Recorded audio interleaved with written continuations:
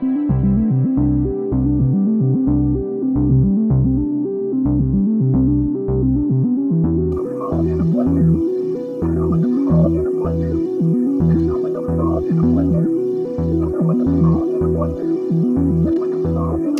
and welcome to Magic Numbers. This is episode 63, When Did It Happen? And today we're going to look at the Phyrexia, All Will Be One. And I'm going to look at it from a slightly different perspective. I'm going to look at the mechanics, but not to describe what they do, but rather to try to position different mechanics and try to speculate on strategies that you can apply to play those mechanics and how you can play them and what will be successful and not. Obviously, since the set has not been yet released, it's going to be quite speculative, but it's going to be maybe a slight window of how I think about formats, how I formulate plans before I start drafting, because I very often, before I even open a first pack, I have an idea what I want to do, and I have a couple of plans that I will start implementing as soon as I see particular cards that trigger a certain response in me. But before we go into that, this stream is sponsored by MTGA Zone. If you have some time, you want to read some limited content, maybe you're interested in Constructed, MTGA Zone is a pretty good place to go. It has really great writers. J2S Josh is writing their limited articles. I think that finally, after a long hiatus, I'm going to write this thing up and publish it there, because I think that this is something that can be pretty general and on how to make plans. I like to make my articles more like level ups kind of style rather than write the current things. But of course, it will be based in the reality of the current set. And before I go into the actual topic, I always like to start with the preamble. And we are after yet another preview season, and I think that this is a thought I've been combating for quite some time. It's worth thinking about what you can predict in the new set and where it is better to wait and see. Because, of course, especially when you create content, you're sort of paid to have hot takes. And sometimes those hot takes pay off because you're right. Sometimes those hot takes, well, everyone forgets the wrong ones.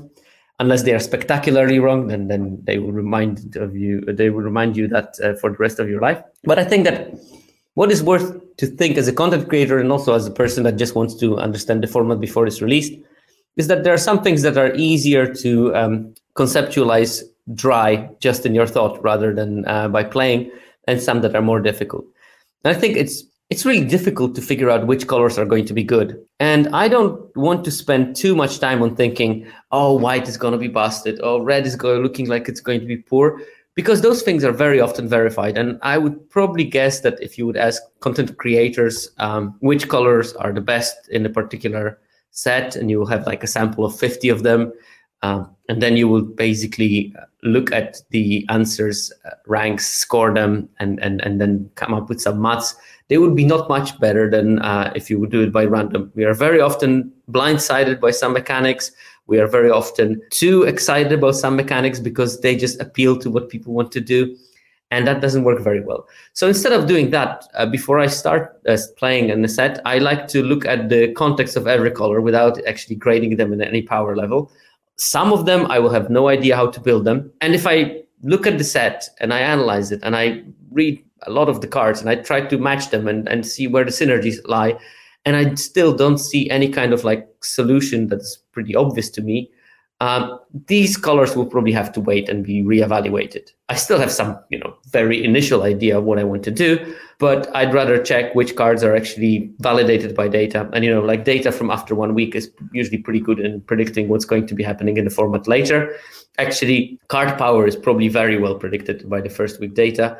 It's just that what is open and what is not will change slightly over the time. And sometimes, first week decks are not strong because they contain cards that no one predicted that are going to be strong. But very often first week decks are really strong because particular card combinations are really open and you can get really powerful cards on the wheel. Later, when you stop having those cards on the wheel or late in the pack, you lose that advantage and those decks become a bit weaker because you just don't have access to that many cards. That's why I measure the openness of each color pair in the first weeks of data, because that way you can sort of see how many cards of each color combinations that are powerful you're going to see throughout the draft on average, and that changes quite a lot. But the power of the cards themselves is pretty well validated by the first week win rates. Right, and again, maybe you will see some obvious bombs, and they will be probably very good. Still, they might be a bit weaker because of the color context. So even if the card is super strong, think about, is it supported in a way that will you be able to play it in a deck that has ways of winning that is not that bomb? Because obviously that's just one card. You'll draw it roughly 50% of the time when you play. Don't put too much weight on black having like 3 busted bombs if there is no other support for those cards. And we will learn that in the first week.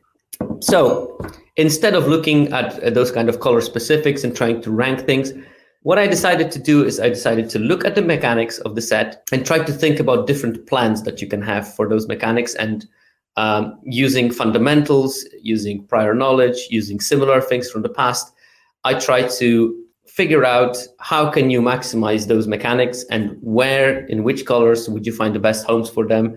And that will inform my first week of drafting. As soon as we start getting data, I will also update my preconceptions with the actual solid facts. Right, so all be one mechanics, I decided to highlight 5 of them. There's Toxic. Toxic being a creature has Toxic of X, and it means that apart from dealing it damage, when it connects with the player, it also gives them X poison counters. Toxic poison counters, obviously, when you have 10 of them, you die, and there's no way of removing them. So it's a sort of like a life gain resistant way of killing that actually is faster than damage in terms of how much you have to inflict. Second ability is Corrupted. Corrupted, it gives a card additional ability or enhances the ability it has when opponent has 3 or more poison counters. Third ability is Proliferate, and that means that you can put a counter on any permanent that already has a counter of the same type, obviously. And these 3 mechanics are sort of connected because, you attack with a toxic creature, it gives a couple of poison counters. Then you proliferate, you add another toxic counter on that player. Then your Corrupted is online, and you can cast spells for slightly higher value. So they are sort of like linked in a sort of package. And there's going to be a lot of overlap between all those mechanics. Then Proliferate has many flavors. The other mechanic that we have in the set is Oil, and Oil are counters on creatures, and every single time they do something different. So I listed 6 themes of Oil in terms of how it works, but there's also multiple themes of Oil on how you put the counters on the permanent, but they do just different things. It's just like a creature has put an Oil counter when this happens, or when it enters the battlefield, put Oil, or put Oil on something, and that Oil will have different abilities. You can remove some Oil counters, and something happens. You can add Oil counters, and the creature becomes better, and things like that. Again, because Oil are counters, Proliferate is linked to that because you can proliferate all your Oil counters if you want to. So that's another kind of synergy connection. And there's the 5th mechanic for Mirrodin, which is not linked to the other 4, specifically in red and white colors most of the time. And that's just an ability of equipment that when it enters the battlefield, you create a 2/2 creature that becomes attached to the equipment. So sort of equipment has something that can wear it and wears it automatically. And then when the thing dies, you can reuse the equipment to equip other creatures. So these are the 5 mechanics, and we can go to the first one, Toxic. And toxic creatures have sort of dual nature because they do have power and toughness. Power is being more important in that context, but they also can deal poison damage to the player. So both of the aspects are important because power is not only important when it connects, but power is also important when it doesn't.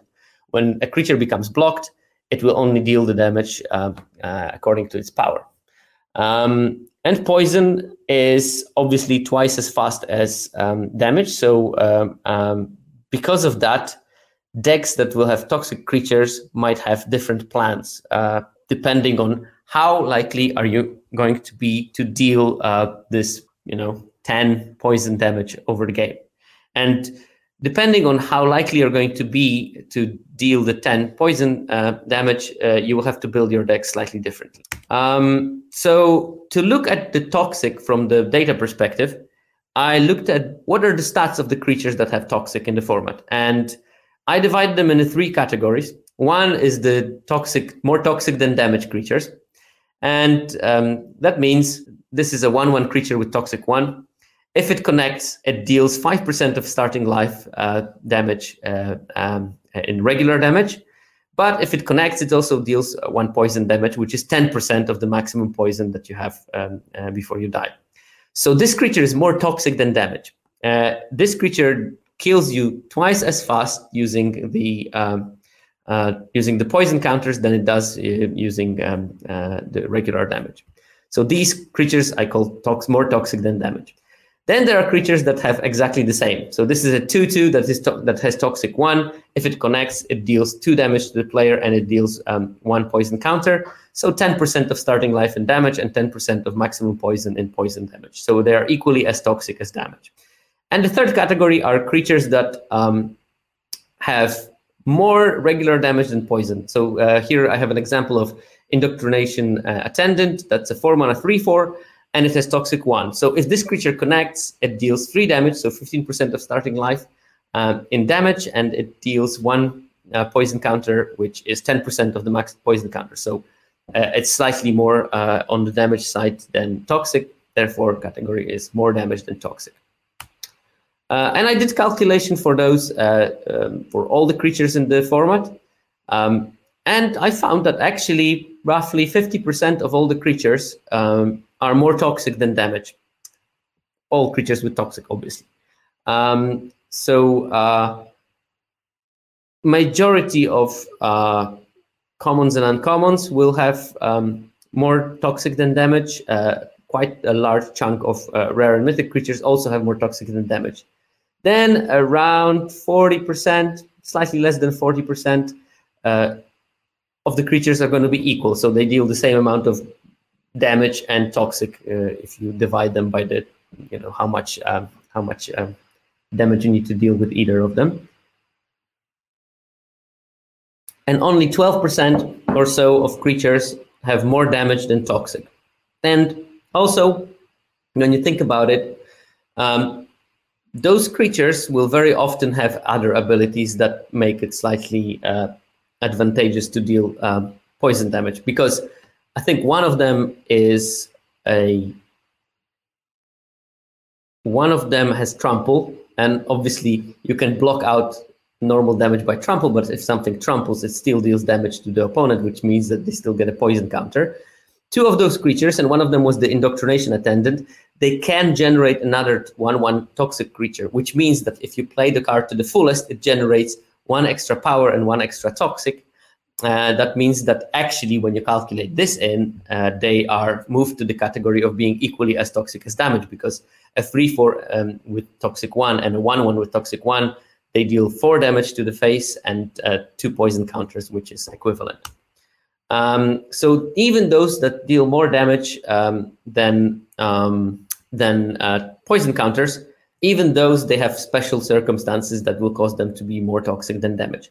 And this means that if you build decks that purely contain creatures with toxic, you will be more likely to end up killing your opponent with the toxic damage than killing them with regular damage. And that's an important thing to know when you're trying to build decks that kill with poison counters. You really need to max out on the toxic creatures. And also, you have to keep in mind that even if you don't deal all the damage with the poison counters, you can proliferate it. So you can go to a certain point when you deal 8 poison damage, and then the last 2 you might do without attacking.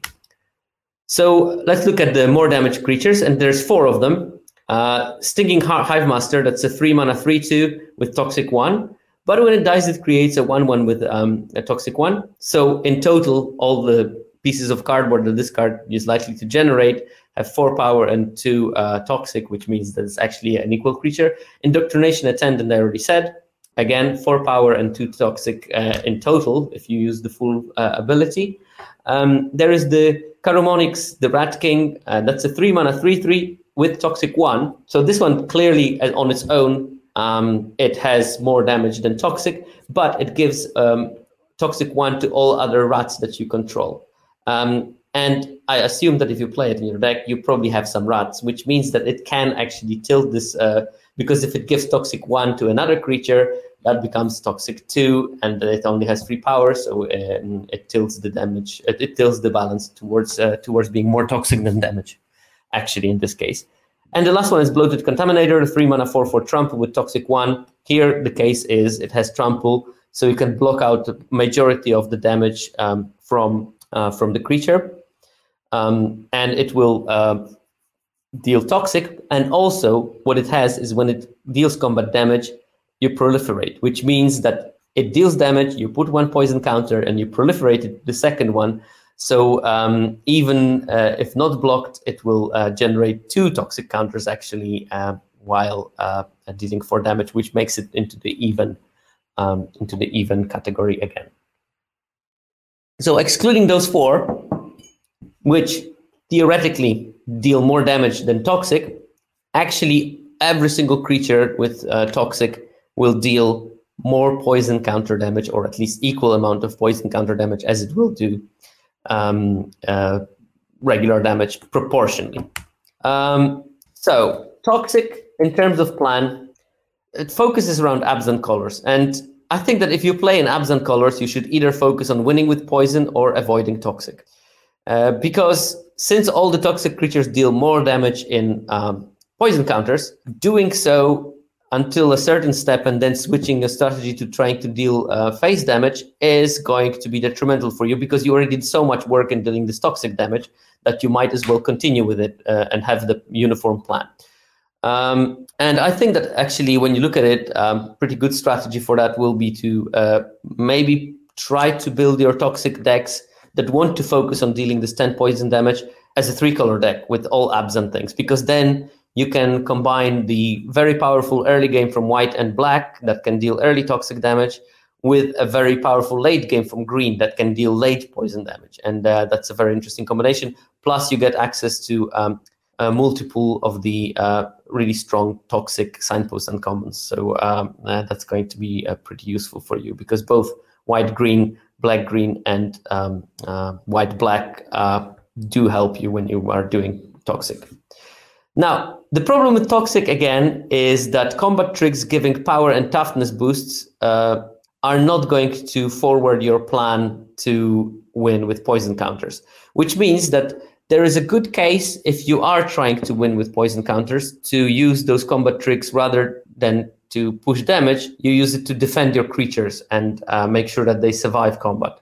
Also, your toxic creatures are usually going to be slightly smaller, so you can use your combat tricks as a sort of semi-removal spell, because your 2/2 might now kill the 3/3, and then you have still, hopefully, after playing the combat trick, you still have mana to play something else, and you extend your board while removing something from the board of the opponent, and you win on the board presence.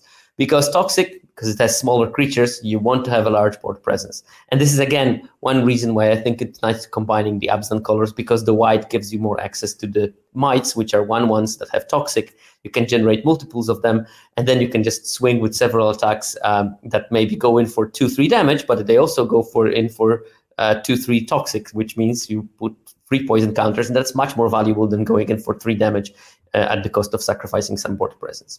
And this is all fine and nice, unless, of course, your goal is to turn on Corrupted. Corrupted is the ability where when the opponent has 3 or more poison counters, you get something extra from your cards. And this is a reason for not wanting to really kill your opponent with poison counters, but just to get the Corrupted online, and then using the extra value that you get from Corrupted to make sure that you win the game, because your cards are now much more powerful. And there's 17 spells with Corrupted. They are all focused on the Esper part of the color pipe. So black, white, blue. And I sort of classified them into 3 types of Corrupted. And the first one is the one you want to get it as early as possible. The second one is the ones that are aging with the game, which means that you should be still okay when you don't put it online by turn 5, but maybe by turn 6, 7, you really want it to happen because it opens new possibilities. And the other is optional. When I think that Corrupted, it's nice to have it, but the card is actually either good or bad enough without Corrupted that you don't care that much if you have the opponent at 3 poison counters or not. So Corrupted ASAPs, the ones that you want to get early, I put Bonepicker Scourge, that's a 3 mana 2/2 flyer, and when you have Corrupted, it gets Death Touch and Lifelink. You want to have it early because if you don't, that becomes a 3 mana Winddrake, which is not at rate. I think the 3 mana Death Touch Lifelink can be pretty good. Incisor Glider, that's a 2 mana flyer with that's 1/3. And with Corrupted, whenever it attacks, if an opponent has 3 or more poison counters, all the creatures you control get +1/+1 until end of turn. This ability, I mean, I think last sets showed us how powerful it can be in terms of winning the games with a couple of creatures that needed 4 or 5 mana to activate that ability. This one can have it for free, which is super powerful, especially when you have multiples of Incisor Glider. But of course, you want it as early as possible because you want to get that kind of momentum and boost your party. And the last one is Zealot's Conviction, my secret bet on one of the most powerful commons in the set. It's a 1 mana flash enchant creature. Enchanted creature gets +1/+1. But if you have Corrupted, as long as opponent has 3 or more poison counters, enchanted creature gets an additional +1/+0 and has first strike. So it's a 1 mana flash +2/+1 first strike, which will be something that will win you combats. Maybe you block something, you play this, you kill their creature. Then you have actually a formidable attacker that is +2/+1 first strike that they still need to deal with. So the Corrupted ASAPs will probably require a slightly different game plan. Like Bonepicker Scourge, if you get Corrupted, does not bring you closer to winning the game with poison counters. Incisor Glider does not get you closer to winning with poison counters. Zealous Conviction does not get you closer to winning with poison counters. So some of those decks that base on lots of Corrupted synergies, they will need to be capable of being really quick to produce the Corrupted condition. And then from the moment when you have those 3 poison counters, you just forget about your plan about Corrupted, about killing with poison counters, and focus on the plan of actually killing them with regular damage. So I think that if you want to play those ASAPs, you want to have either very early creatures with Toxic, like 1/1s for 1, things like that. Maybe like a 1/1 with Flying for 2 mana, that would be perfect for that. And then you want to have majority of your creatures to be even on the damage to Corrupted, because those creatures deal as much damage in Toxic and in regular damage. Therefore, because you have those bonuses like Zealot's Conviction, like Incisor Glider, they will very quickly overtake the rate at which you're dealing the poison damage, and will start being the threat to their actual life total. Then you have the Corrupted Wait and Chill. And the cards I show here, Anoint with Affliction. It's a 2 mana removal, exile target creature if it has mana value 3 or less. And with Corrupted, it actually exiles any creature. So in the early game, you don't really care that much, because in the first 3 turns, they will not play anything that is more than 3 mana most of the time. So it plays perfectly like a removal early in the game without having Corrupted. But, maybe later in the game, you want to deal with larger threats. You want to have that Corrupted online at some stage. Bring the Ending, same thing. Counter target spells unless its controller pays 2. And if you have Corrupted, counter any spell. So in the first few turns, usually opponent taps out, so this will counter anything. Later in the game, you probably want to have Corrupted so that this card is not dead when they start casting 6 drops and still have 4 mana left. And slightly different card here in Chittering Skitterling. That's a 3 mana 1/4, and you have Corrupted. It gains an ability: sacrifice an artifact or creature, draw a card, activate only, Corrupted basically. And also you can only activate it once each turn, but you also can activate it on the opponent's turn, which is a great value engine when you have small things that you can sacrifice. You can sacrifice things in response to removal if they, by some reason, choose to remove something else than this. Obviously, it can sacrifice to itself. So if you have Corrupted, it will be quite useful. But usually in the early game, you want to trade your life board presence, so you will not be having too many sacrifice fodder. which means that early maybe it is a like 3 mana 1/4 that can block some things, but you still want to get it online because you want to get the value from it at some stage.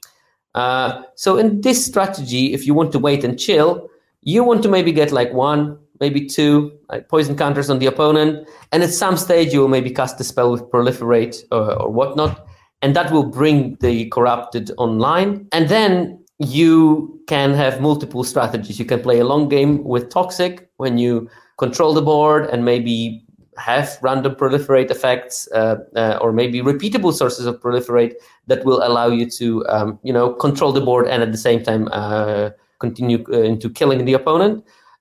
Or you can play bigger things and kill them with damage because you don't care that much about killing them with Toxic. Either way, it really depends how your deck is built and how it's designed. I think that the important thing is that you need to have ways of getting at least that first 1 or 2 Toxic damage on board. And after that, if your deck is not built to go the full length and dealing 10 poison damage, you might actually change to some kind of more conventional strategy. And there are some cards that I counted as optional. There's Phyrexian Atlas with Corrupted. It's a mana rock for 3 mana with Corrupted. Whenever it becomes tapped, opponent loses a life, which clearly wants you to kill them, not with Toxic counters, so you don't care about anything over 3. But I think that you will play this card because you are in the market for a mana rock or maybe some artifact synergies, and not because you want to have that Corrupted ability and ping them for 1 every turn. I think that's just gravy. Ravenous Necrotitan, that's a 4 mana 6/6.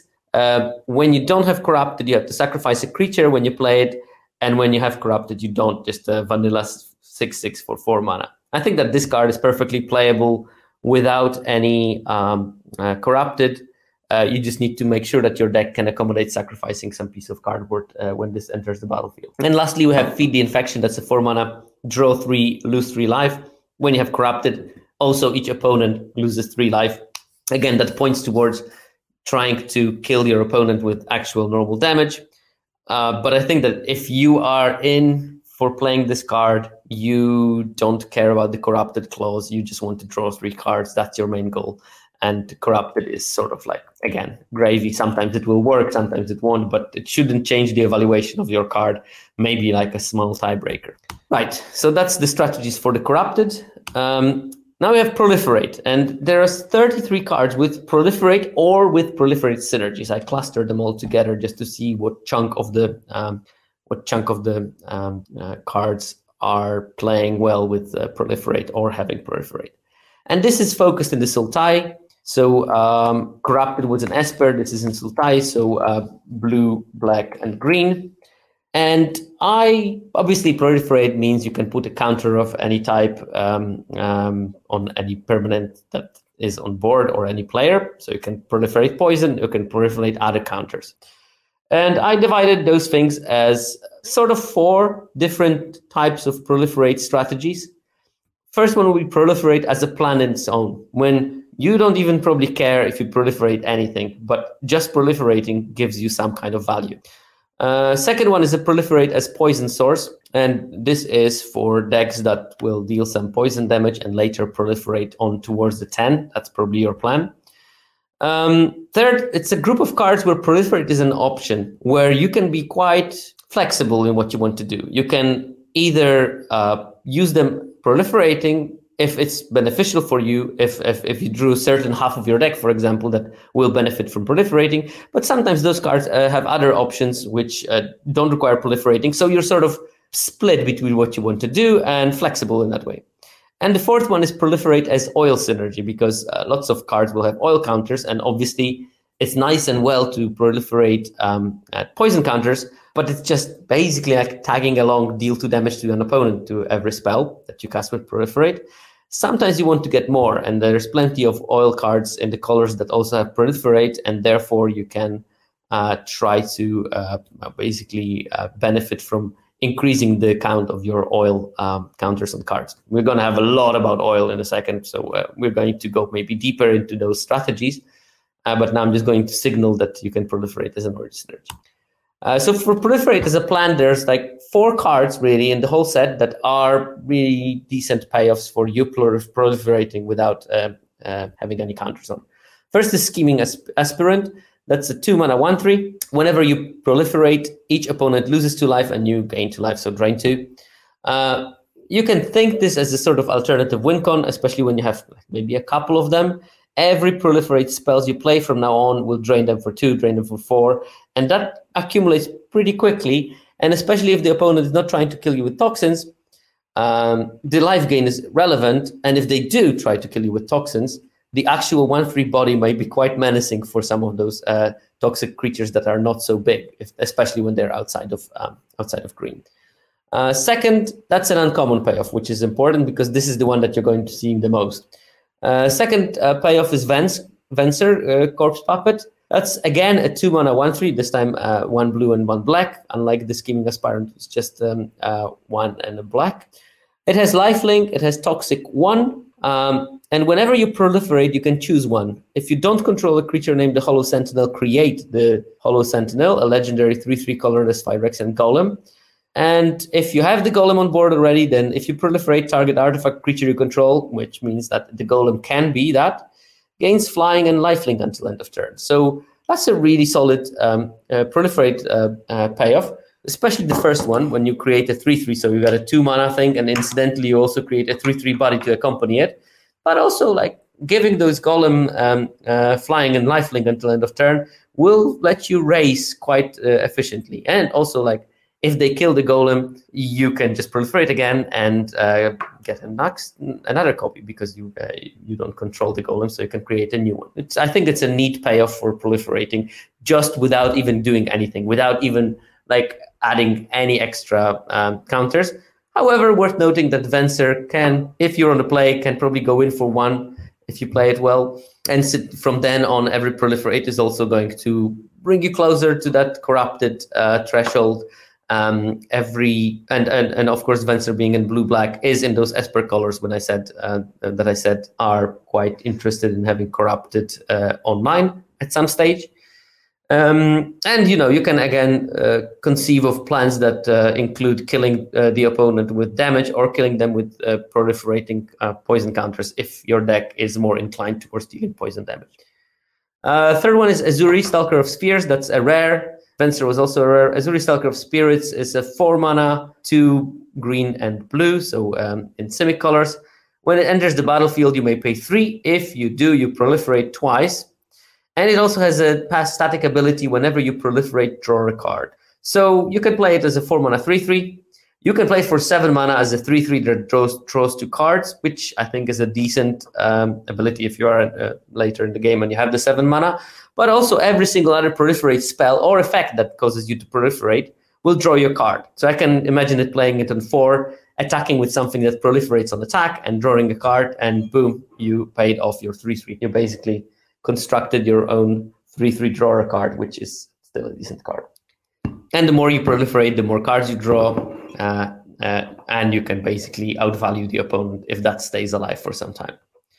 Voidwing Hybrid, that's the last proliferate as a plan card that I want to highlight.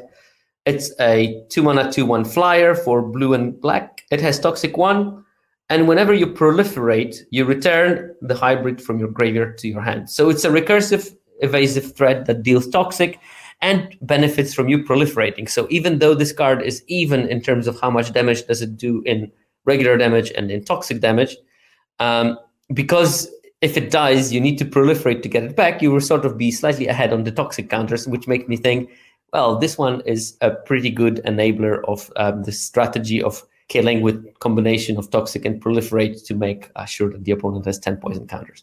So these are the only 4 cards, which means that you probably want to be on this plan when you open one of those cards or draft them earlier. You know, like you get pack 1, pick 4 Venser, or pack 1, pick 5 Azuri. You see, well, maybe not only green-blue is open, but also the proliferate payoff is there. Maybe I can pick up like a late Scheming Aspirant. Maybe I'll get a Voidwing Hybrid later in the game. You have a couple of those payoffs, and then you can start thinking, okay, I'm going to go slightly all in on the proliferate and try to make a deck that doesn't really care about much, but wants to proliferate just for the proliferation's sake. But of course, in those decks, if you pick some oil synergies, it's fine. If you pick some cards that give poison counters to the opponent, it's also fine. You can combine those strategies and carve your sort of way into it. And of course, it's nice to have those payoffs, but you need to have good enablers. And it's nice to cast a spell that has proliferate tagged onto it, but it's not going to push you very far. So what you want is you want to have reproducible proliferate triggers.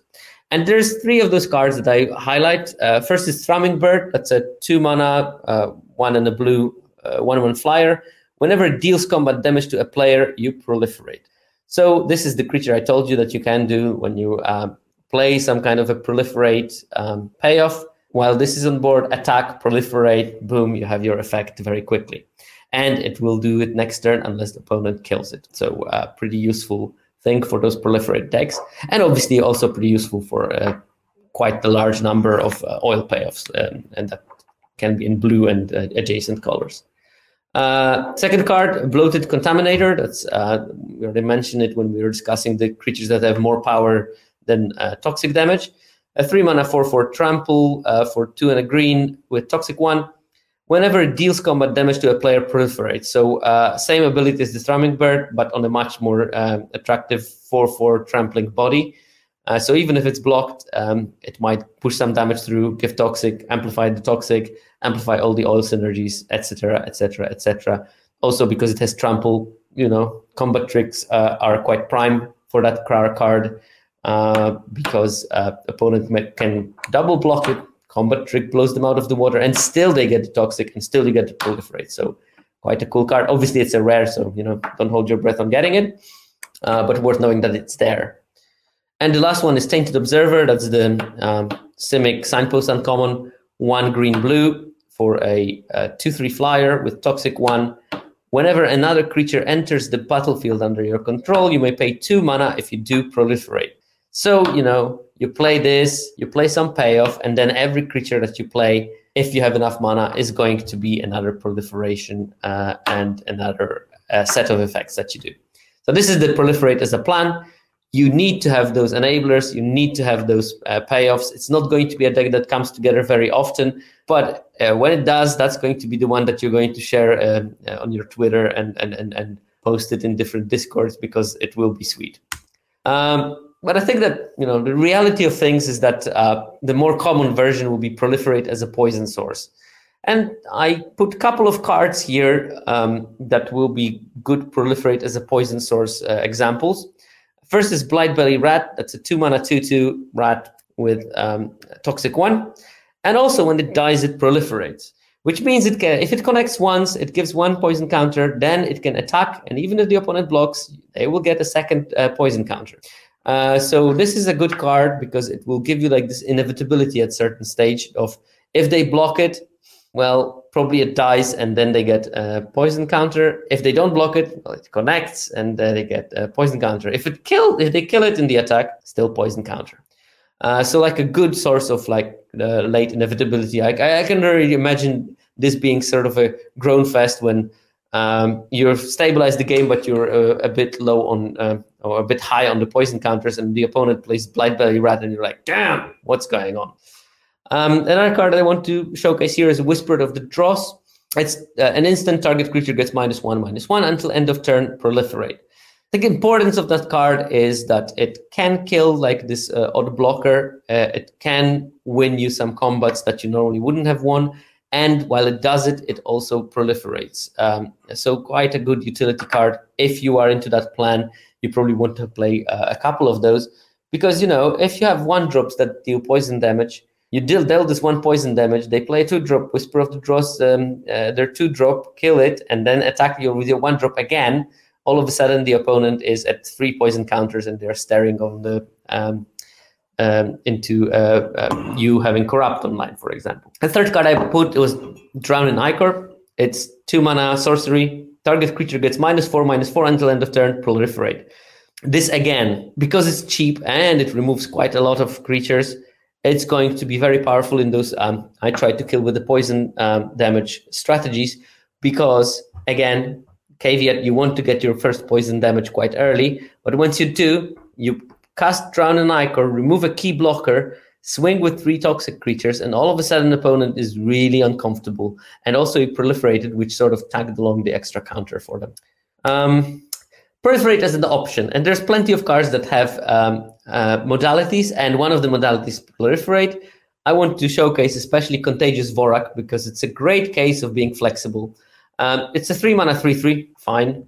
But when it enters the battlefield, you look at the top 4 cards of your library. You may reveal a land card from among them and put it in your hand, which very often you will do early in the game, especially in best of 1, when Smoother does not allow you to sort of flood. So you want to have this 5th land, and Contagious Vorak is a very good guarantee that you're going to hit your 5 drops on the curve in those kind of more expensive, maybe green heavy decks. But you can always choose not to reveal the land card and put it in your hand. And if you don't, proliferate. So it gives you that flexibility. If you draw it like super late and you already have all the lands, you don't care about the next land on the board because you are flooded, you might as well proliferate and maybe put a couple of oil counters here and there, or maybe put a poison counter on the opponent. Very good card that allows you that flexibility. Also, it's like a sort of like a safety valve for missing with it. Because obviously, if you miss a land, you can still proliferate. So a nice failsafe for that. Then you have Adaptive Sportsinger. It's 3-mana 2/2 with Vigilance. When it ETBs, choose 1. Target creature gets +2/+2 and gains Vigilance until end of turn. So it sort of gives haste to itself, but in a better way. Because it makes a creature much bigger, therefore will not be maybe able to be blocked in a useful way. But a second option on it is Proliferate. So if you don't have like anything good, maybe this is you don't have any creatures on board, or maybe the creatures that you have on board will still not have good attacks, you can still proliferate and get some value out of it. So again, slight flexibility. And the last card is choose 1, Thirsting Roots, 1 green. Choose 1, search your library for a basic card, reveal it and put it in your hand, then shuffle.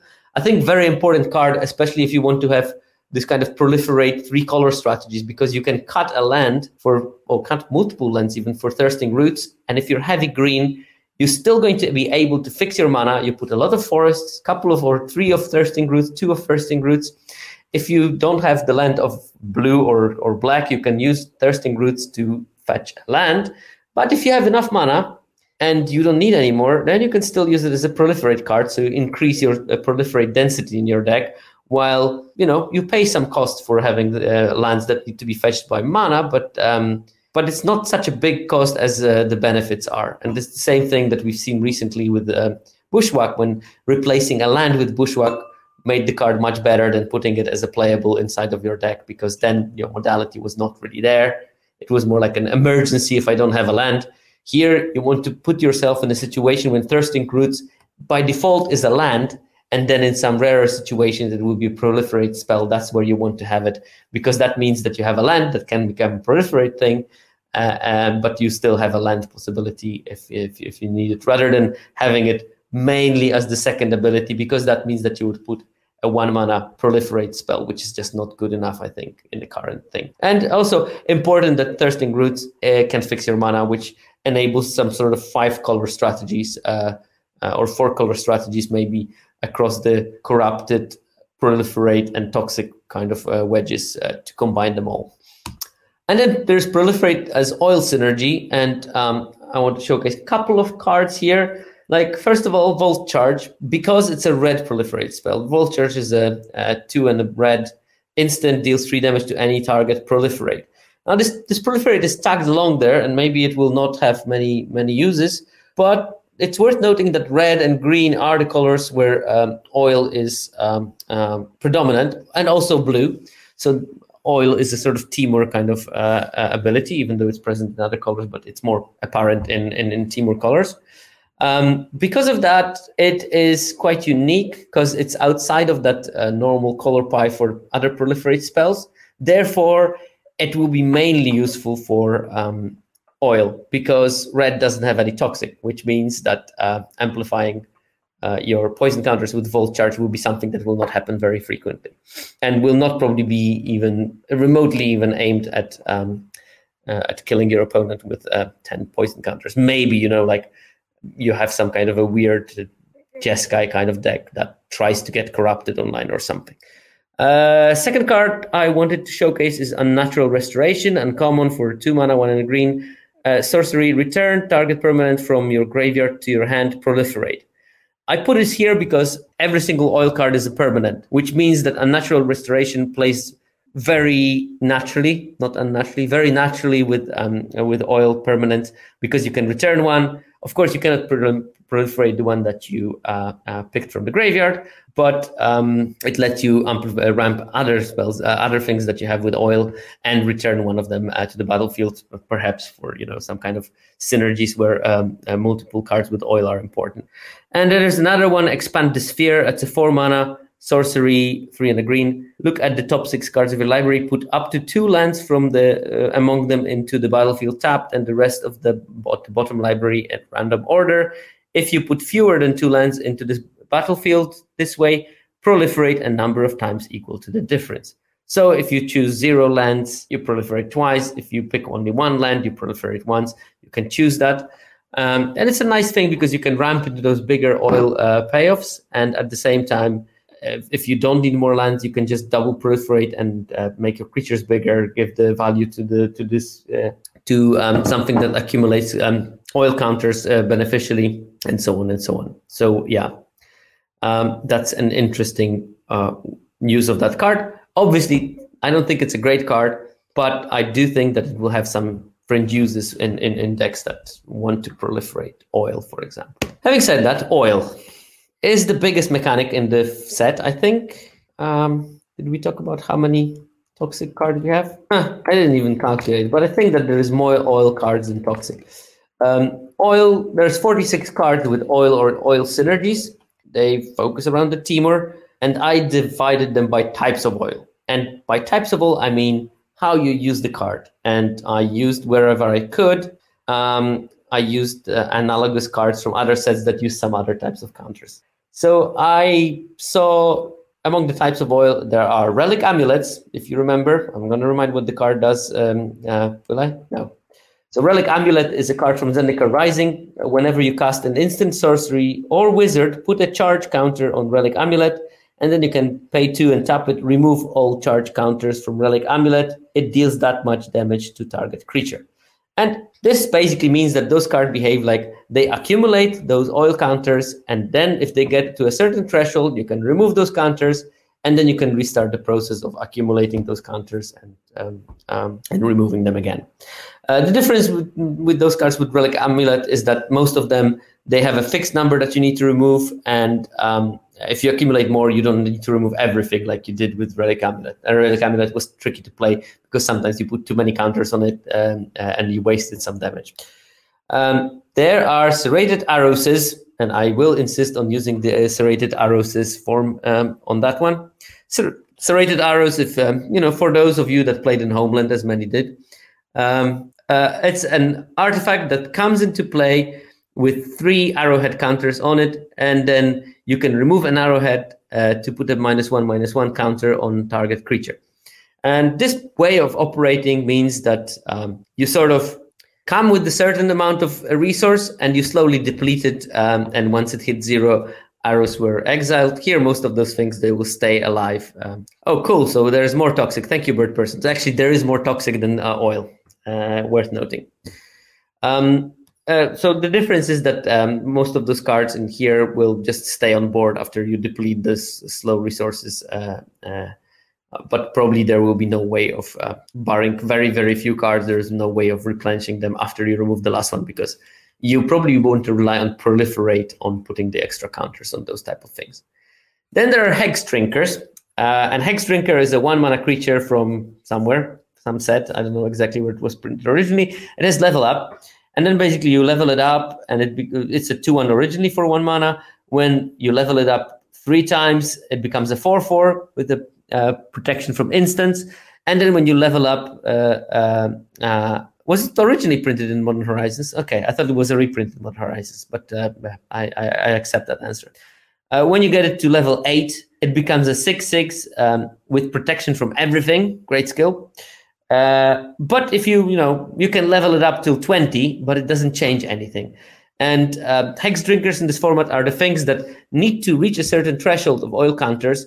And after that, it just doesn't matter that much if you add extras. Obviously, you can, but it just doesn't change anything how the card operates. You just want to reach a particular level, and after that, you're good.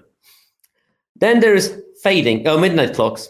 Midnight Clock is a card from whatever. Was it Innistrad Midnight Hunt? I think. It's a 3 mana, 2 and a blue mana rock. It taps for blue. It has a 3 mana ability of putting an hour counter on Midnight Clock. And at the beginning of upkeep, you put an... it was Eldraine, okay, yeah. At the beginning of each upkeep, you put an hour counter on the Midnight Clock.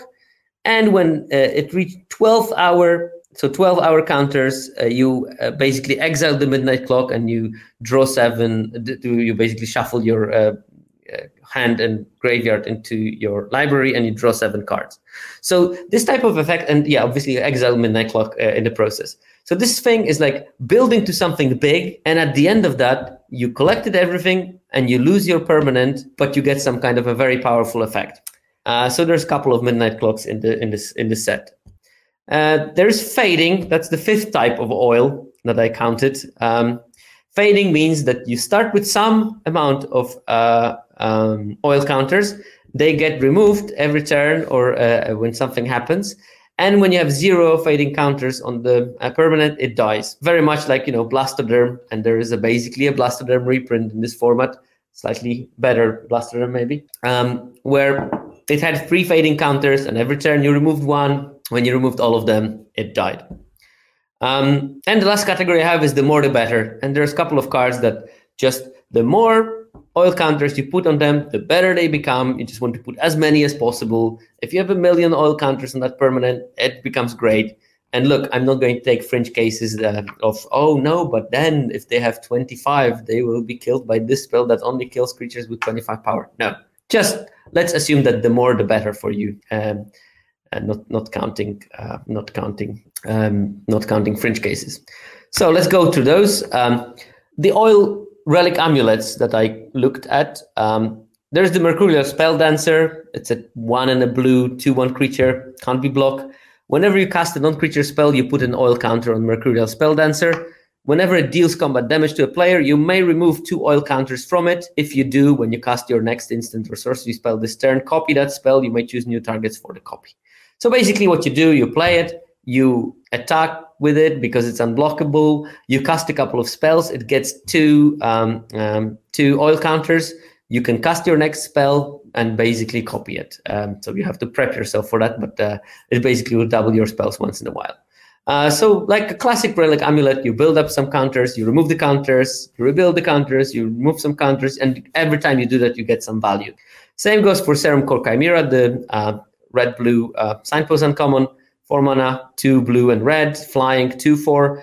Whenever you cast a non-creature spell, you put an oil counter on Serum Core Chimera, very much like relic amulets had it for spells or wizards. Then you can remove 3 oil counters from it, and then you draw a card. You may discard a card. When you do, and you discard a non-land, it deals 3 damage to any target, play it as a sorcery. So again, you build 3 counters, you remove the 3 counters, you get the draw, maybe you get a removal of one of the cards that you don't need, that is a non-land. Looks exactly like Relic Amulet. Its difference is it still can attack at the same time. Then we have a Charforger, that's a 3 mana black-red signpost, 1 black and red. At 2/3, when it TBs, you get a 1/1 red Phyrexian Goblin creature. And whenever another creature or artifact you control is put into graveyard from the battlefield, put an oil counter on it. You remove 3 oil counters from Charforger, exile the top card of your library, and you may play this card until the end of turn. So this one has a slightly different way of triggering the oil counters on it than the other 2, because the other ones had non-creature spells. This one is when creatures die. And it will, if it will get enough, you sort of get a draw a card for free, which is quite useful. And the last one is Norn's Wellspring, 2 mana artifact in white. It's a bit of an outlier here. Whenever a creature you control dies, you scry 1 and put an oil counter on it. You can tap it to remove 2 oil counters, and pay 1 mana and tap it to remove 2 oil counters from it and draw a card. So again, same way of activating the buildup of the counters as Charforger, but weirdly in white. and it will give you some incidental card draw power. Difference with this one is that you actually have to pay mana and tap it, so you cannot activate it multiple times in a turn, and you need to invest some mana in it. So the serrated arrows I have 3 examples here. First one is a Meldweb Strider.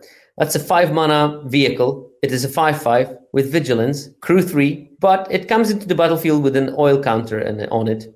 And you can remove an oil counter from it, and it becomes an artifact creature until end of turn. So you sort of get 1 free activation of it. But if you proliferate, it also can become more. And it's a vigilant threat. And it's a 5/5, which is quite big in this format. So I sort of didn't think much about this card, but during our Archetype Skeletons episode, Jason ILTG was really high on that card. And by really high, he said, oh, it's very decent. I think it's going to be pretty good in blue decks. And when Jason says something, I'm listening. So I think that this card might be better than it looks on the first look. Because yes, you play nothing for 5 mana originally.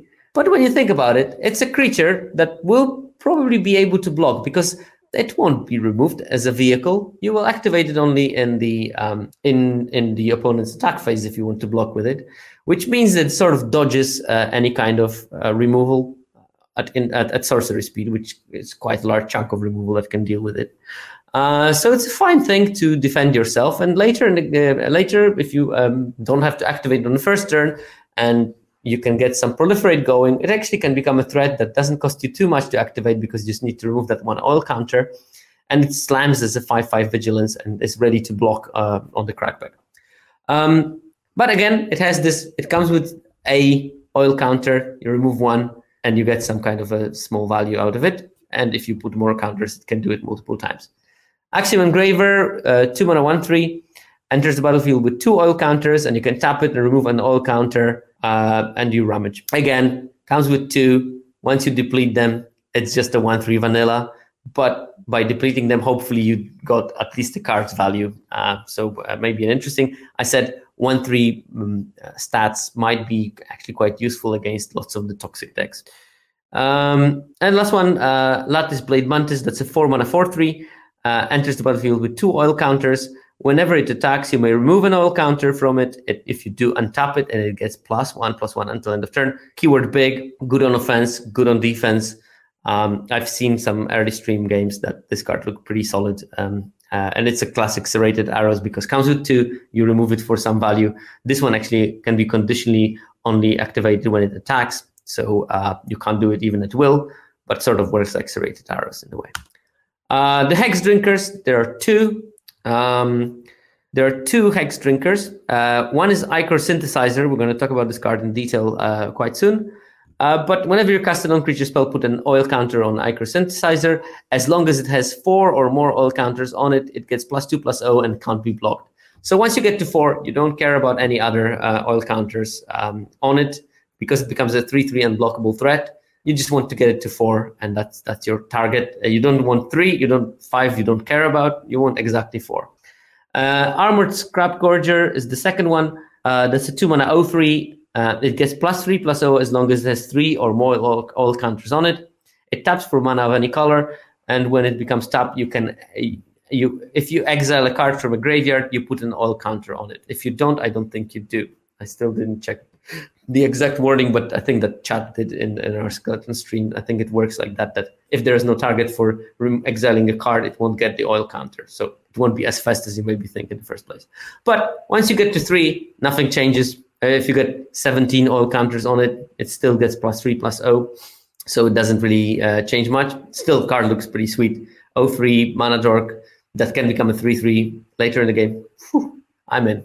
The Midnight Clocks, again, there are 2. One is the Vindictive Flamestroker, 1 mana creature, a 1/2. Whenever you cast a non-creature spell, put an oil counter on it. And it has 6 and a red, sacrifice it, discard your hand, then draw 4 cards. This ability costs 1 less to activate for each oil counter on Vindictive Flamestroker. So obviously, this one doesn't need like 6 oil counters on it, but I mean, it's much better when you pay like 2 mana for drawing 4 cards or 1 mana for drawing 4 cards than if you play 5. So you want to get some of those oil counters. And once you activate the ability, it dies. So like Midnight Clock, it's a one-shot powerful ability. Drawing 4 cards is considered pretty strong. And it probably requires quite a lot of oil counters to make it mana efficient. And the last one is the Filigree Silex. That's a 2-mana artifact. It taps to put an oil counter on itself. But of course, you can use other kind of abilities to put counters on it. You can either sacrifice it and destroy each non-land permanent with mana value equal to the number of oil counters on it. Keep in mind equal, so not equal or less. Make sure that you manage it nicely. In this way, it's more like sort of Ether Vial.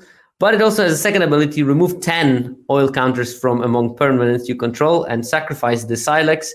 And the Silex then deals 10 damage to any target. So keep in mind, not only the Silex oil counters, all the other oil counters will work, but it deals 10 damage, which is quite a lot. So I think that in a dedicated oil deck, you basically put yourself on the same kind of clock as toxic damage, because once you get the opponent to 10, I'm pretty sure you can squeeze out some other oil counters from other permanents to make sure that the Silex kills the opponent. Also can kill any target. And it also can be a sort of mini sweeper if you play it right. Fading, 2 cards again. Archfiend of the Dross, 4 mana, 2 and 2 black, flying, 6/6. Enters the battlefield with foil oil counters on it. At the beginning of your upkeep, remove 1 counter from it. Then if it has no oil counters on it, you lose the game. Whenever creature an opponent controls dies, its controller loses 2 life. So this is like sort of risky strategy, because if you don't have ways of sacrificing it, there will be games when you play it, get a pacifism, and you basically die. But also pretty powerful 6/6 flyer for 4 mana is good.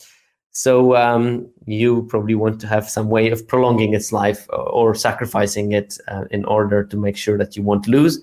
But it's so big that very often it will just overtake the game and win. Evolved Spinoderm, 4 mana, 5/5, comes with 4 oil counters, has trample as long as there's 2 or fewer oil counters, or has hexproof when it has, well, more than 2, basically. And at the beginning of your upkeep, remove an oil counter from it, and then if it has no oil counters, sacrifice it. So that's classic fading. It's a sort of kickback to Blastoderm, which was a 4 mana, 5/5 hexproof with fading 3. This has more fading. And it doesn't always have hexproof, but it has trample when it doesn't, which is also quite cool. And the last one, the more the better. And I think the chat was talking about the lack of +1/+1 counters. Well, sometimes oil counters do act like +1/+1 counters. Here's 4 examples of those. There's a 3 mana Troller Drake, a flyer, a 0/0 flyer. So it better have something extra. It enters the battlefield with an oil counter, and it gets +1/+1 for each oil counter. So basically, oil counters are +1/+1 counters in this case, but they are called oil counters. And whenever you cast a non-creature spell, put an oil counter on Troller Drake. So yeah, you can play that on turn 3, turn 4. You can play like a cheap proliferate spell, and it becomes a 3/3 all of a sudden, and then you can start swinging with a 3/3 flyer. Necrosquito. It's a 4 mana 0/0 flyer, 3 in the black. Enters the battlefield with 2 oil counters, and it gets +1/+1 for each oil counter. So very much the same as the Troller Drake, but it gets more oil counters for a different mechanic. It gets whenever another creature or artifact you control is put into a graveyard from the battlefield, then you put an oil counter on Necrosquito.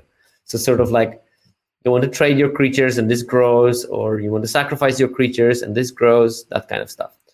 Then we have Urabrask's Forge, the 3 mana artifact. At the beginning of combat on your turn, you put an oil counter on the Forge, then create an X1 red Phyrexian Horror creature token with trample and haste, where X is the number of oil counters on Urabrask's Forge. So the turn you play it, you make a 1/1, then you sacrifice the token at the beginning of the next end step. So it's sacrificed. Let's say that you have, for the sake of argument, that you play turn 3 Urabrask's Forge, you swing with a 1/1, it gets blocked and dies. No one cares about that much. Turn 4, you play Necrosquito, you put the counter on the Forge, make a 2/1 Trampler, attack with it. If it goes in, it goes in. If it gets blocked, it dies and grows Necrosquito. If it doesn't get blocked, at the end of the turn, you sacrifice it and it grows Necrosquito. So you have like sort of like way of getting oil synergies and way of getting those death triggers, which are relevant for some cards like the Necrosquito and like the red-green Charred Forger that we mentioned before, the 2/3 that gets oil counters for every creature that dies on your side, and also lets you draw a card later, sort of draw a card. And Evolving Adaptive, which is I think constructed level card, I would say. It enters the battlefield with an oil counter on it, and it gets +1/+1 for each oil counter on it. And whenever another creature enters the battlefield under your control, if that creature has greater power or toughness than Evolving Adaptive, put an oil counter on Evolving Adaptive. So this, you play it on turn 1, you play a 2-drop on turn 2, it becomes a 2/2. You play a 3-drop that has 3 power or 3 toughness. On turn 3, it becomes a 3/3. Really grows well with the game in those early stages. I think like a staple of a green aggro. There's also like a couple of cards that put oil counters on things, which can make it great if it survives the first turn and doesn't get -1/-1 or something. And all those cards will become the better the more counters you have. Orobrask Forge with 1 million oil counters will produce a 1,000,000 Trampler, which is good. Necrosquito with 1,000,000 counters will be 1,000,000,000. And so on and so on. Now, obviously, it's not only about the cards that have oil. It's also about how can I put things, how can I put more oil counters on my cards. It's all fine when you're playing green or blue, because green and blue have proliferate. Red has very little proliferate. But actually, red has several cards that can put oil counters on your things. And there's Churning Reservoir. At the beginning of your upkeep, put an oil counter on another target non-token artifact you control. So every turn at your upkeep, you can put an oil counter on something, either to get value by removing it or by putting it on one of those cards that the more the merrier. And also it has the ability to sacrifice two and tap, you create a 1/1 goblin. You can only activate it if oil counter was removed from a permanent control this turn, or a permanent with an oil counter on it was put into a graveyard this turn. So you can imagine you have a Churning Reservoir late in the game. You have something that has ability of removing 1 oil counter from it to do something. You can just do that, and then you can create a 1/1 gobbo, because why not? Magmatic Sprinter, that's an interesting card. It's a 3 mana, 3/2 haste. When it enters the battlefield, you can put 2 oil counters on target artifact or creature you control, not necessarily on itself, on anything. And at the beginning of your end step, return it to your hand unless you remove 2 oil counters from it. So what you can do is you can play it, put 2 counters on itself, attack. At the end of the turn, remove the 2 oil counters, next turn, attack. I mean, unlikely with the 3/2. So I think that this card will play out more like a grindy way of paying 3 mana, and then I have put 2 oil counters on something with buyback. Then it comes back to your hand. You replay it next turn, put 2 oil counters on something. Obviously, if you do that kind of stuff, you probably want to have one of those cards that benefit from having the more the merrier kind of situation with oil counters. Free from Flash, quite hopeful about this card's abilities. 1 mana, instant, target creature gets +2/+2 until end of turn, put 2 oil counters on it. So think about it with the 1-drop that we were discussing that grows with creatures. You might grow it for the first 3 turns, and now it's a 3/3. You attack with it, no blocks. You play Free from Flash. It gets +2/+2 from the actual card, and you put 2 oil counters on it. It becomes a 7/7. You just had a swing for 7. And next turn, they have to deal with at least a 5/5 because those oil counters will stay on it, obviously. And with many other cards, this card has quite some good synergies. It's also a non-creature spell, so it will be pretty good with all the cards that have, whenever you play non-creature spell, put oil counters, because it will put not only give +2/+2, but put 3 oil counters on that kind of card. And the last one is Furnace Skullbomb, 1 mana Skullbomb, so it has 1, sacrifice it, draw a card. And for 1 in red, you can sacrifice it to put 2 oil counters on target artifact or creature, draw a card, activate a sorcery, which, sorcery speed is not great, but you draw a card, it's quite cheap. And if you really want to put multiple oil counters on something, maybe that's the way. And even if you don't have a target for it, you can just cycle it, basically. And there's some oil enablers and payoffs. Urbrask's Anointer, that's a 3 and red artifact creature, 4/2. When it enters the battlefield, it deals X damage to any target where X is the number of permanents you control with oil counters on them. And there will be decks where this card is going to be great, but it's sort of like a slightly worse version of Basalt Ravager, and I can use that analogy because we're just after Kaldheim, Return of Kaldheim. Basalt Ravager was the giant that when it entered the battlefield, it pinged any target for the number of creatures that have the same type that is the highest of whatever creatures you control. And that was great because that one baseline was, it's a 4-mana 4/2 that pings for 1 because it of course counted itself, so giant and wizard. This card doesn't have that. This card can just be played as a vanilla 4/2 if you don't have any permanents with oil counters. So it requires, it has a lower floor, and the ceiling is not particularly higher than the Basalt Ravagers. So you have to probably pick it when you need it and when your deck allows you to play it. But it's actually good news because Basalt Ravager, because the rate was so good, even if it didn't have too many tribal synergies, people just picked it and splashed it because, you know, you had maybe one changeling, you play it and it pings for 2. This one won't be picked by some decks because they would just have 0 oil synergies, and then you have to play a vanilla 4/2 with which is not a great rate. So if you are into oil synergies, you might get it later in the draft. And it also will be a great signal that the oil synergy decks are not particularly highly prioritized on your pod, because you will see the late Urbrask's Anointer, and if there was another oil synergy person on the pod, they would definitely pick it because it's really great when you can ping for 3 or for 4 even. Then there's Oil Gorger Troll, 5 mana, 3 and 2 green, 3/4. Whenever it enters the battlefield, you gain 3 life. Then, if you control a permanent with an oil counter on it, draw a card. Again, I think that if you don't have permanents with oil counter, that card is medium or even bad. But if you have, draw a card changes quite a lot in the card evaluation. If you reliably, 80% of the time, draw a card from Oil Gorger Troll, chef's kiss. You get 3 life, you get a body that is actually significant for this format, and you draw a card. I love it. Then we have Cinderlash Ravager. That's 6 mana, so 4 red-green, 5/5 with Vigilance. It costs 1 less to cast for each permanent you control with oil counters on it. And when it enters the battlefield, it deals 1 damage to each creature your opponents control.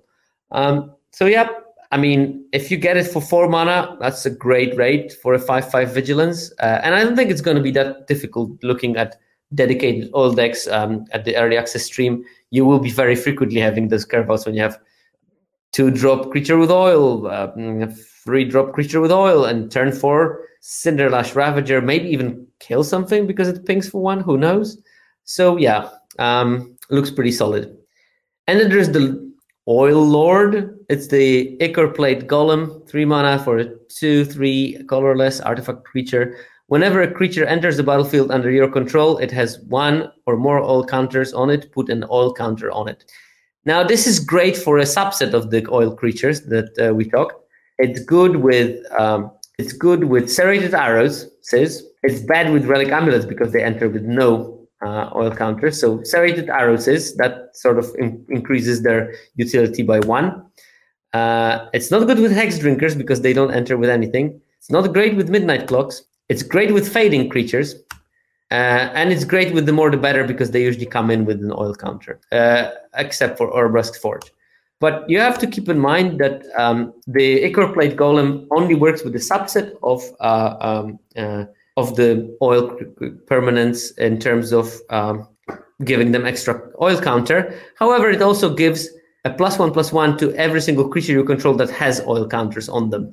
So there is extra value in that. In general, it looks like pretty strong. If you have lots of oil, it's going to be great. But what you want to have really is things that have entered the battlefield with oil counters and are creatures to maximize its rate. Right. Last mechanic for Mirrodin. There's 18 cards for Mirrodin or with equip synergies. It's an ability that whenever you play an artifact, you make an additional 2/2 and you attach the equipment to it. It's in Boros mainly. There is 1 green and 1 blue equipment that has for Mirrodin. And in terms of the types of equipment, there is vanilla for Mirrodin, and there are some that boost synergy, and there are a couple of equipments that are not even for Mirrodin, so they are sort of Phyrexian equipments or whatever. In terms of vanilla for Mirrodin, we're talking about cards like Barb Batterfist. That's a 2-mana equipment for Mirrodin, so it's a 2-mana 2/2, and that comes equipped with the +1/-1. So basically, it comes in as a 3/1 vanilla. And later, if the 3/1 dies, you still have that equipment when you can give +1/-1 to something. Obviously, will play nicely with evasive threat, maybe trampling threats, something like that. That power is actually beneficial for them. Maybe first striking threats, something like that. Goldwarden's Helm, 3-mana for Mirrodin. So enters with a 2/2 attached to it, and it becomes a 2/3 because it gives +0/+1. Equip cost is 1 and a white. It looks pretty medium, but who knows. And Silvok Battle Chair, that's a 6-mana, 4 green for Mirrodin, comes with the 2/2, but the 2/2 gets +4/+4, so it's a 6/6 and has trample, and you can re-equip it for 5 and green. So that's like the chunky kind of for Mirrodin equipment. And also worth noting, this is one of the ones that is outside of normal colors, so you probably won't be playing it in synergistic for Mirrodin decks, but just basically as a 6/6 vanilla that later can become an equipment that makes everything bigger and trampling. There's 2 equipments that boost synergy, and that's Bladehold Warwhip. That's a 1 red white for an equipment for Mirrodin, so it comes with a 2/2, and it gives it double strike, so it's a 2/2 double striker. But it also makes equip abilities of other equipment cost 1 less to activate, which, equipment cost is a very important parameter of how you evaluate the equipment. You want to have it cheap so you can do it multiple times in one turn, move it from one creature, attack with it, move it to another creature for blocks, and so on. So that's sometimes going to be useful. It has equipped for 5 mana itself, so it's quite expensive, but still 3 mana 2/2 double striker is good. And if you're like heavy on the equipment, which you can be in this format because every single one of those equipments will make a 2/2 as it goes in, so you have less problems with density of creatures, and you don't have that issue when, oh no, I drew 3 equipments and I don't have anything to equip them with. Well, now you have because you have the 2/2. Hexgold Hoverwings, that's a 4-mana equipment with 4 Mirrodin. Equipped creature has flying, and creatures you control that are equipped get +0/+1, which means it itself gives +1/+0 to the creature that it equips, the 2/2, so it's a 3/2 flyer. But every creature that you have that is equipped will get a +1 attack bonus. So if you had the Bladehold Warwhip on board when you played the Hexgold Hoverwings, now your 2/2 double striker becomes a 3/2 double striker, which is quite an upgrade. So these 2 are the only things that do it. And there's a couple of equip payoffs and enablers. I counted 8 of them. Here there are some examples. There is Oxida Finisher, 5 red, 7/5 Ogre, but it has affinity with trample, but it has affinity for equipment. So for every equipment that you control, it becomes 1 mana cheaper. I think that for me to be interested, 5 mana probably would be good. So if I have a deck that has, 6, 7 for Mirrodin equipments, I'm probably happy to play Oxida Finisher. Importantly, it has affinity for equipment, not for equipped creatures. So even if they kill your equipped creatures, you're left with a bunch of equipment hanging around. Oxida Finisher is going to be still cheaper. I think perfect target to put the double strike equipment because, 7/5 double strike tends to end the games quite rapidly. There's Jorkadin, first Goldwarden. I think that this is the card that would put me on the path to drive Boros. I don't think that this archetype looks particularly strong. Of course, time will tell, but I think that some of those equipments are slightly underrated. They can't make very good for Mirrodin equipment because if they do, other decks will just cannibalize them. And I don't think that they put enough synergy to tie it together that playing red-white synergistic deck is going to be a big benefit. So, and there's also a problem with white being heavy on toxic and red not, which means that there's going to be a clash with what you want to do.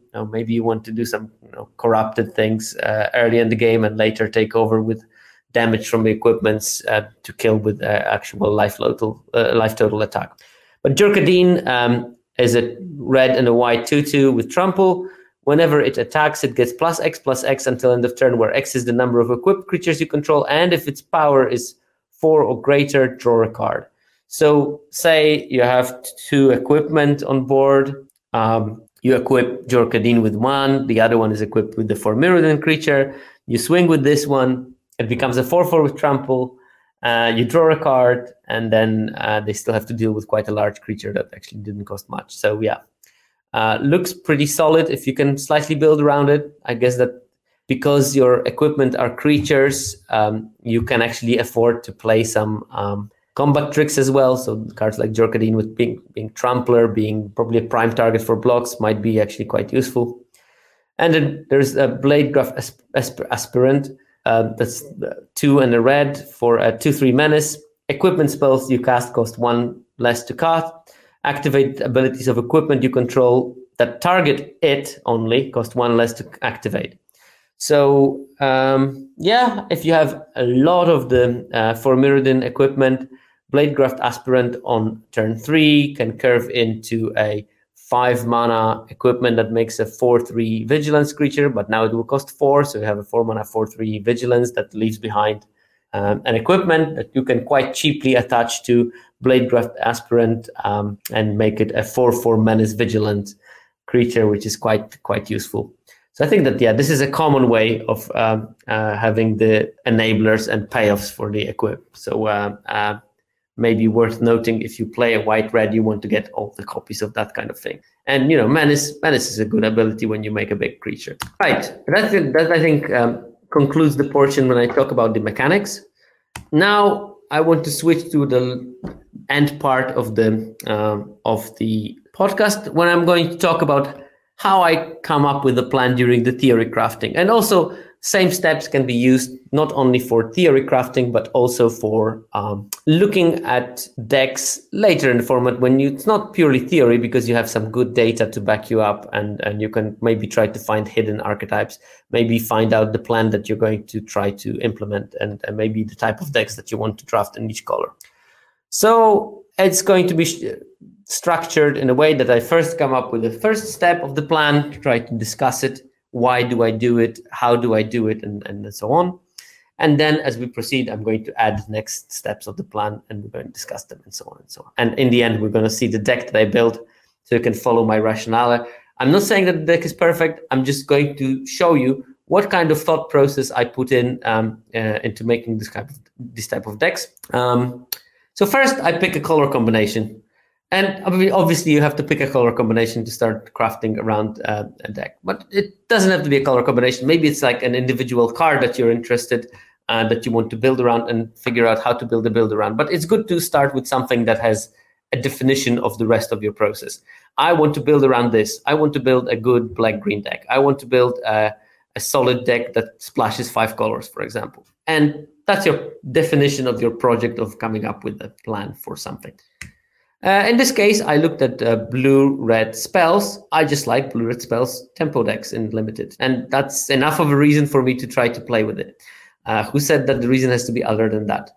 And, it can be later in the format that you want to come up with a Simic deck, because you know that Simic is heavily underdrafted. And because it's heavily underdrafted, you will have access to it much more often. So you want to have a solid plan what to do when I'm given the Simic lane quite open, because it will happen frequently. And if you have a good plan and you have a deck that maybe people don't know exists, you will be able to abuse the meta game and win a lot of games, because you're going to get all the best cards of the combination that people undervalue, and so on. So second step for me is to find a card that might be both undervalued and good. This is before the set is being released, so I don't know either if the card that I picked is going to be undervalued, and I don't know if it's going to be good. But I had to pick something, so I picked Ichor Synthesizer. At 2 mana, 1 in the blue, 1/3. Whenever you cast a non-creature spell, put an oil counter on it, and as long as it has 4 or more oil counters, it gets +2/+0, and it can't be blocked, so it's a 3/3 unblockable threat. So why did I pick this card? Well, I think that it's good at early defense in this format. because toxic creatures are rather on the smallish side. Big creatures cost quite a lot of mana. So I think it can keep me alive for the first couple of turns by blocking the 2/2s, by blocking the 1/1s, keep me also from being too much poisoned early. So yeah, that's a good knock. That's a good thing in favor of it. Now it's potentially powerful because a 3/3 unblockable threat ends games quite rapidly. It needs some work. So there is things to build around it, and that's also something I find pleasant. That I think that the fact that it needs some work touches my creative side, and I really want to see how can I make that card work. Because 4 oil counters is a lot. 4 spells, that's not every game you're going to cast 4 spells. So probably I want to do it with fewer spells than 4 to bring it online. But more or less, I think that looking at the spoiler, it is slightly supported because it's part of the spell synergy in red blue. And also there are similar cards present in the format that use similar mechanics, so I can pile those synergies on top of each other.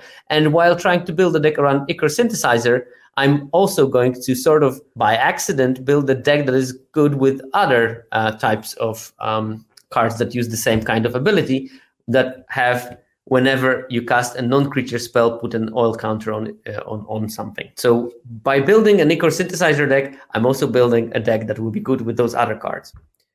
So first step is to find cards that do similar things, because I want to have multiples of ways that my synergy is going to benefit from not only that one Ichor Synthesizer. I don't want to build like all the weight of the deck is on that poor Ichor Synthesizer. I want to have diverse strategy, but uses kind of similar mechanics.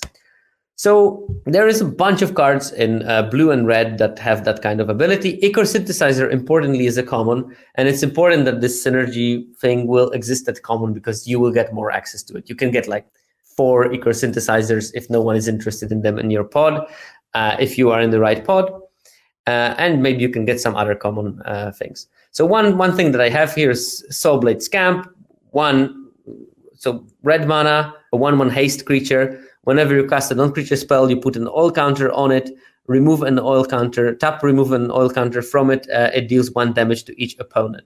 So it's like a very super early threat. I can play it early, which is great because if I have it in my opening hand, I will definitely play it before I start casting any non-creature spells. So fantastic option.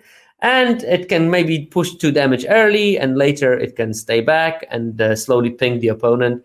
I'm happy with my 1-drop doing 4 or 5 damage. That's absolutely great for it because quarter of the life was done, quarter of the needed life total was reduced by like a common 1/1 haste creature. So that's like a decent card that I might be thinking about putting in the kind of a deck, and has similar synergies as the Ichor Synthesizer.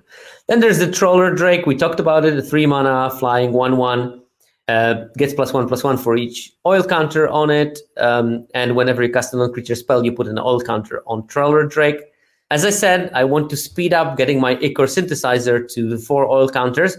Well, Troller Drake, if I speed it up and I put multiple counters on it, it becomes a very big threat very quickly. It's also evasive. So, if I can put 4 counters on Troller Drake instead of my Ichor Synthesizer, I'm ending up with a 5/5 flyer, which is arguably better than a 3/3 unblockable. So yeah, cool card to think about it in this deck. Mercurial Spelldancer, that's a rare, but we talked about it already. 2/1 unblockable, which again fits with my theme of I don't want to be blocked, I want to be very evasive. Whenever you cast a non-creature spell, put an oil counter on it, and it can copy a spell. I want to cast spells, therefore copying a spell is great for me. Also, it gets the oil counters for me casting those spells, so it's sort of like both payoff, enabler, and everything in one. Also evasive threat for what I'm doing. So yeah, that looks like a great card for building my deck. And there's the Serum Core Chimera. We talked about it as well. A 4 mana flyer, 2/4. Whenever you cast a non-creature spell, put an oil counter on Serum Core Chimera. And then you can remove 3 oil counters from it. And then you draw a card. You might discard something. And when you do that, it deals 3 damage to target creature or planeswalker. And if I don't, I just drew a card, which is great. So again, if I want to put multiple counters on things, probably Proliferate will be part of the solution.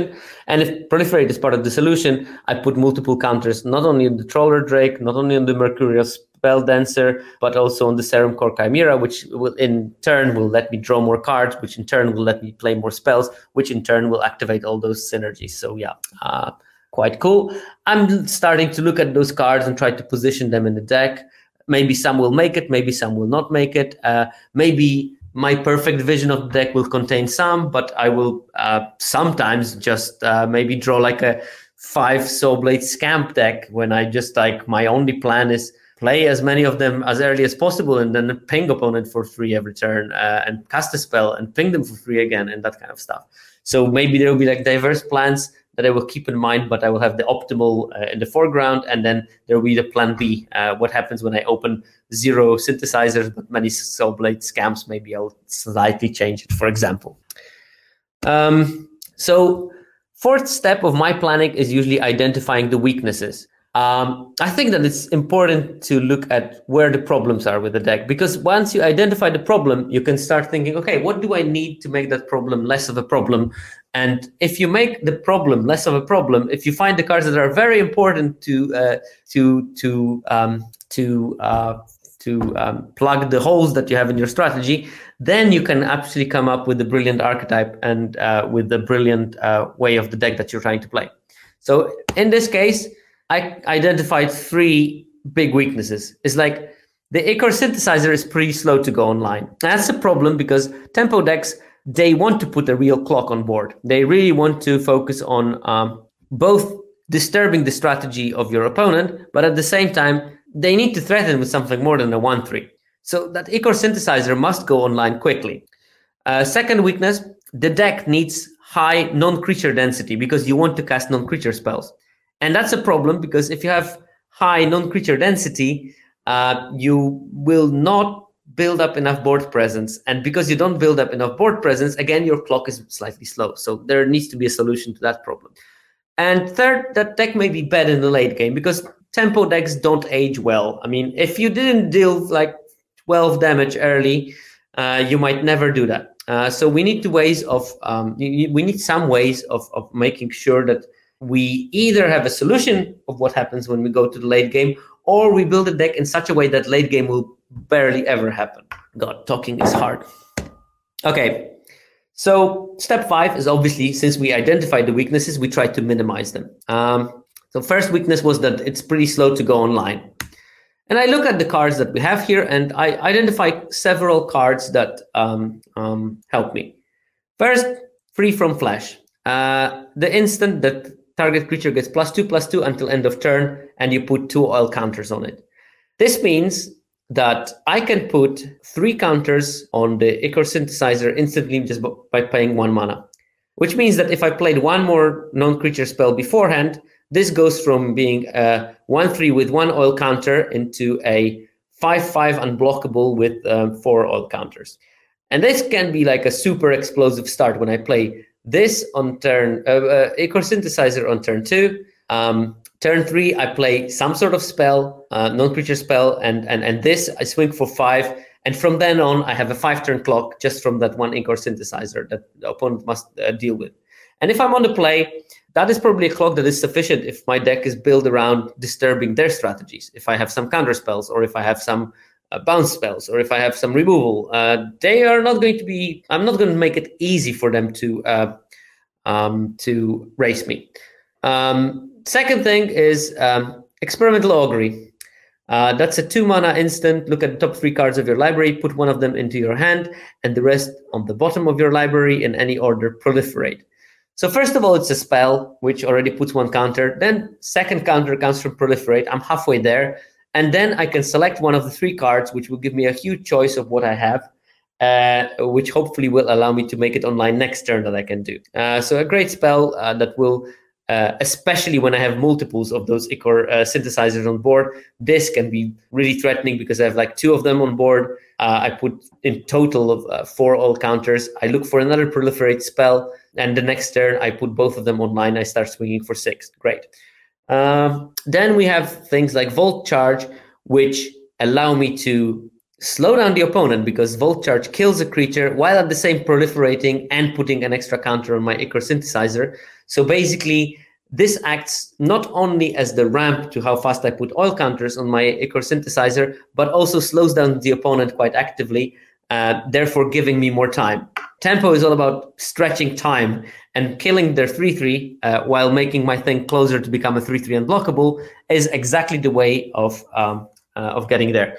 And as I told you already in the first slides about the archetype, Ichor synthesizer itself is helping me with giving me extra time, because 1-3 is probably good enough to block for a couple of turns and soak up some damage. Okay, the deck needs high non-creature density. And that is always a problem of spells deck, that you will often fly close to the sun with having just enough threats or not enough threats. And I have some plan. Like, first of all, there is for Mirrodin equipment in this set, and these are creatures that are not creatures when you cast them. So I can play my Barbed Butterfist. I can play some other equipment with for Mirrodin in this archetype, and I can actually put creatures on board without casting creature spells and with activating the abilities of things that trigger on non-creature spells. There is the Meldweb Strider, the vehicle that I mentioned before, which also is sort of technically a creature because it can crew itself once. I also play a lot of Proliferate, so maybe it will be able to crew itself multiple times. But if I cast it as a non-creature spell, which is great, because then again, I can increase the creature density in my deck, threat density in my deck, while at the same time being able to trigger all those non-creature spells.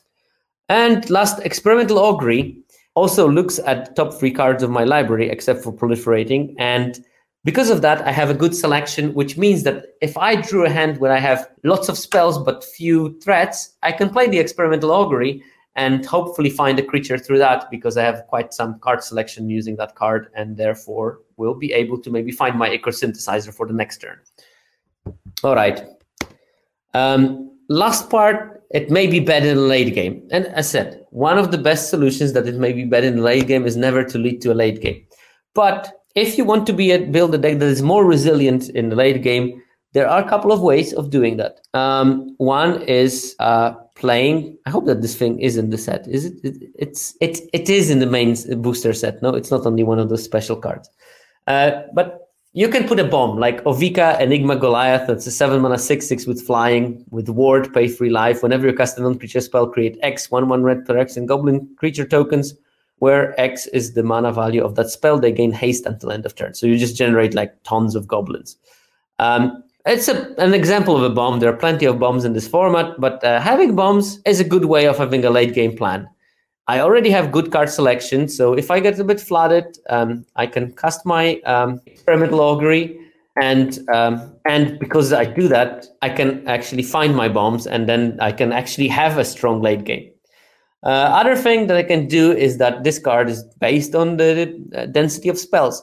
If I have spells that draw multiple cards, like the Visurgent's Insight, the 5-mana draw 3 Proliferate, which again is sort of on plan, I can have slightly better reach, because maybe I will not overcome my opponent with something big, but I might just get enough cards to stop their strategy to the extent where my unblockable threats are going to win. And of course, not being good in late game means that opponent is playing big things, and nothing deals better with big things than counter spells. So there is a spell like Reject Imperfection, which is a counter for 3 mana, sort of cancel.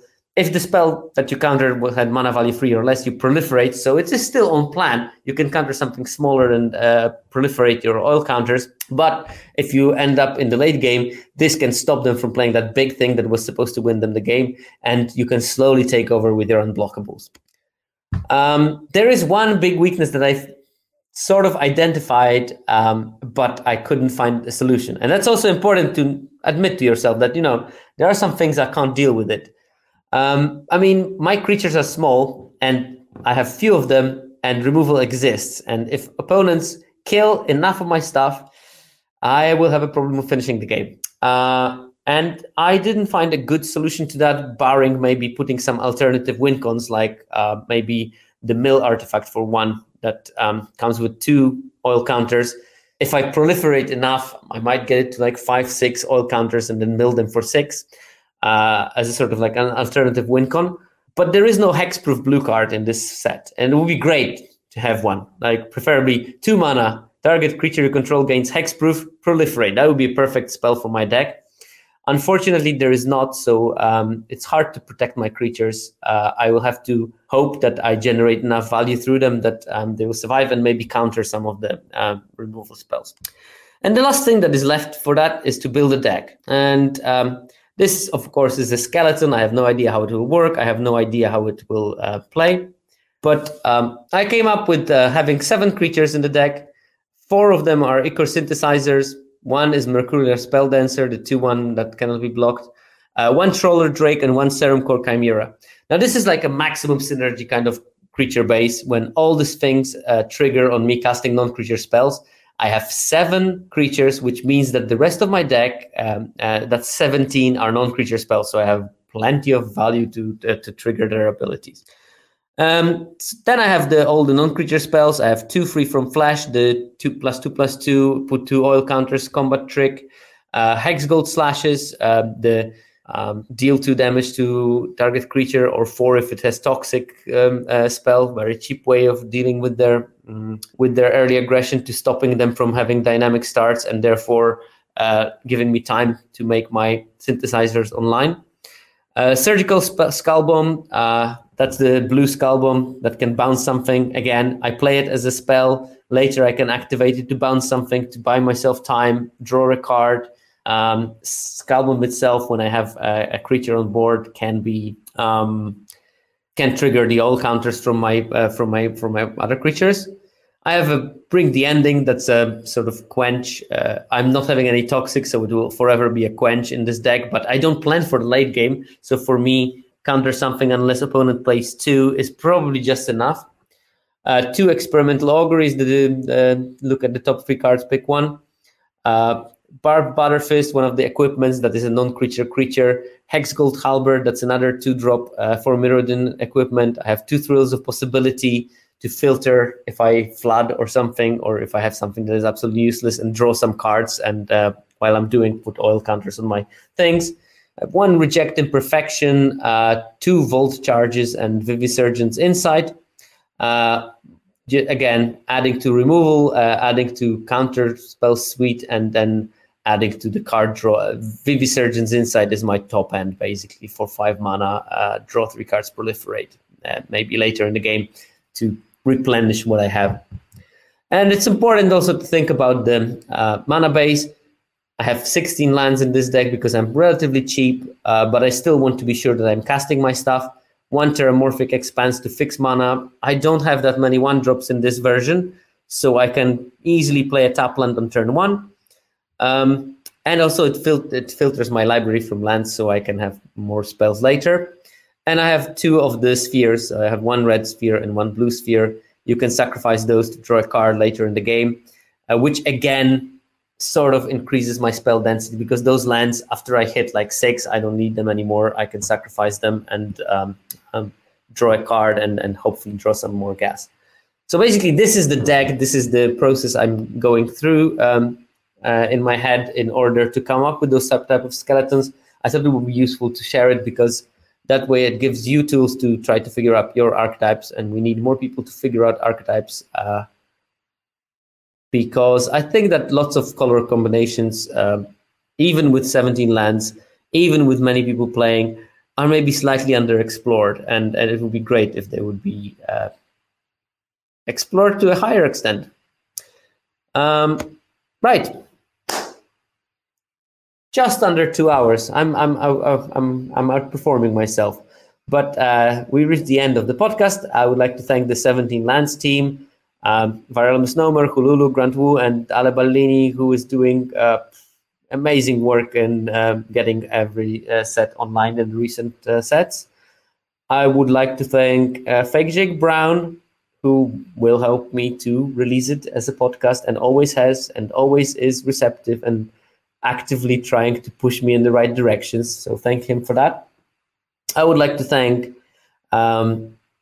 some people that I rarely thank, but I really, they really help me in my life a lot. And that's the Scryfall team.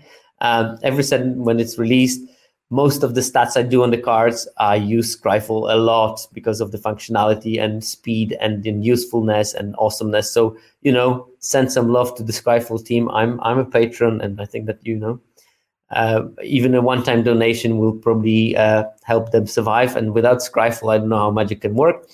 Of course, thanks to MTGA Zone for the sponsorship of this podcast, even though I'm not doing much in terms of writing articles, and that their patience is incredible. So thank them for that. And thanks to SSQ and Mana Junkie for the music that I use in the podcast version of it. And with that, I'll see you next week when we will have a second part of the primer, this time focusing on color pairs and how do I see them.